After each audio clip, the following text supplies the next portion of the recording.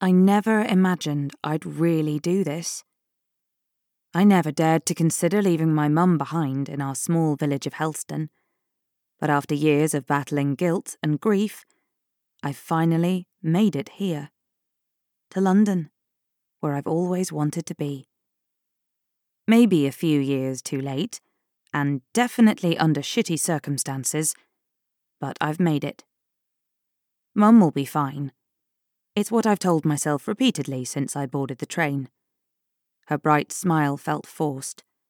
Her wave seemed hesitant, and her voice was shaking with emotion when she held me tightly and told me to show London what I'm made of.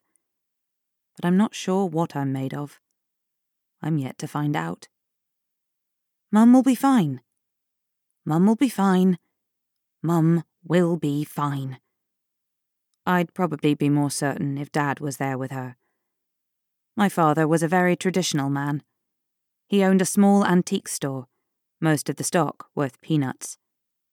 He used to say that the monetary value was of little importance, that more opulent art and antiques were more trouble than they were worth. I didn't agree with him, though I learned over the years not to get into a debate over that. Many called my father eccentric. They were right. He was a character for sure. Spent all his time lost in the mountains of junk he called his treasure, his spectacles resting on the end of his nose as he inspected, polished, or restored whatever pieces he'd recently acquired. Mum used to call his shop Steptoe's Yard. I used to call it the office.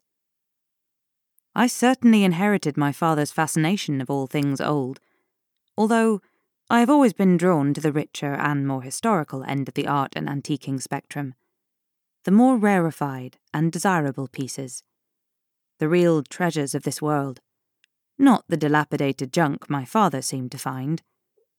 I'd aced my A-levels, was sailing through a history degree at university, and was all set to chase my dream.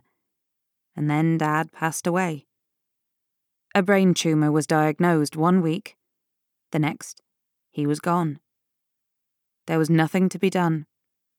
There was also no time to come to terms with it before he was confined to his bed, where he rapidly deteriorated to nothing. He was skin and bones. Half the man we knew.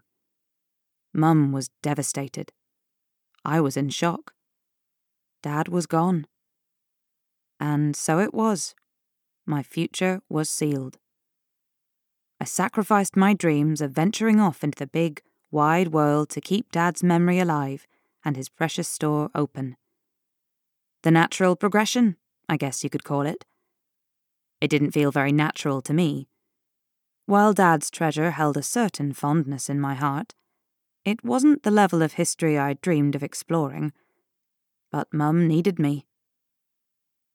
Now he's been gone 5 years. I've spent the best part of my 20s immersed in dust and struggling to keep my father's business afloat, dreaming of history beyond my family legacy. Like Sotheby's and fine antiques, like auction houses and historical masters of art, like the tons of books on treasure I've immersed myself in.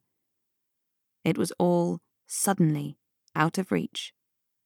Guilt, grief, and a heavy sense of responsibility kept me in Helston. I felt suffocated, unfulfilled. Dad's business struggled more each day, and my sense of purpose was crumbling with it. And then there was a breaking point. The point when I realized I was worth more than I was settling for, both professionally and personally. It was the moment when I walked in on my boyfriend and my best friend tearing each other's clothes off. I didn't scream. I didn't collapse to my knees in despair. My heart simply didn't have the energy to beat faster. I turned and walked away, my mind focused on my next move, as David chased after me and Amy sloped off quietly. My next move didn't involve either of them. In that moment, I realized that I owed it to myself to chase my dreams, and with Mum's blessing and encouragement, I was ready to do exactly that. So here I am in London, the busiest and most grand city within my reach. I can't afford to go back to university to finish my degree, but I'm prepared to start at the bottom and work my way up. I need to get some money behind me and pick up where I left off all those years ago. I can do this. It's where I am supposed to be. I look at the photograph in my hand, the one I always carry on me. It's of me and Dad. His arm is draped loosely around my shoulders, my long red hair tangled in his fingers, and my face is screwed up on a laugh from his fierce grip. He never liked letting go of me,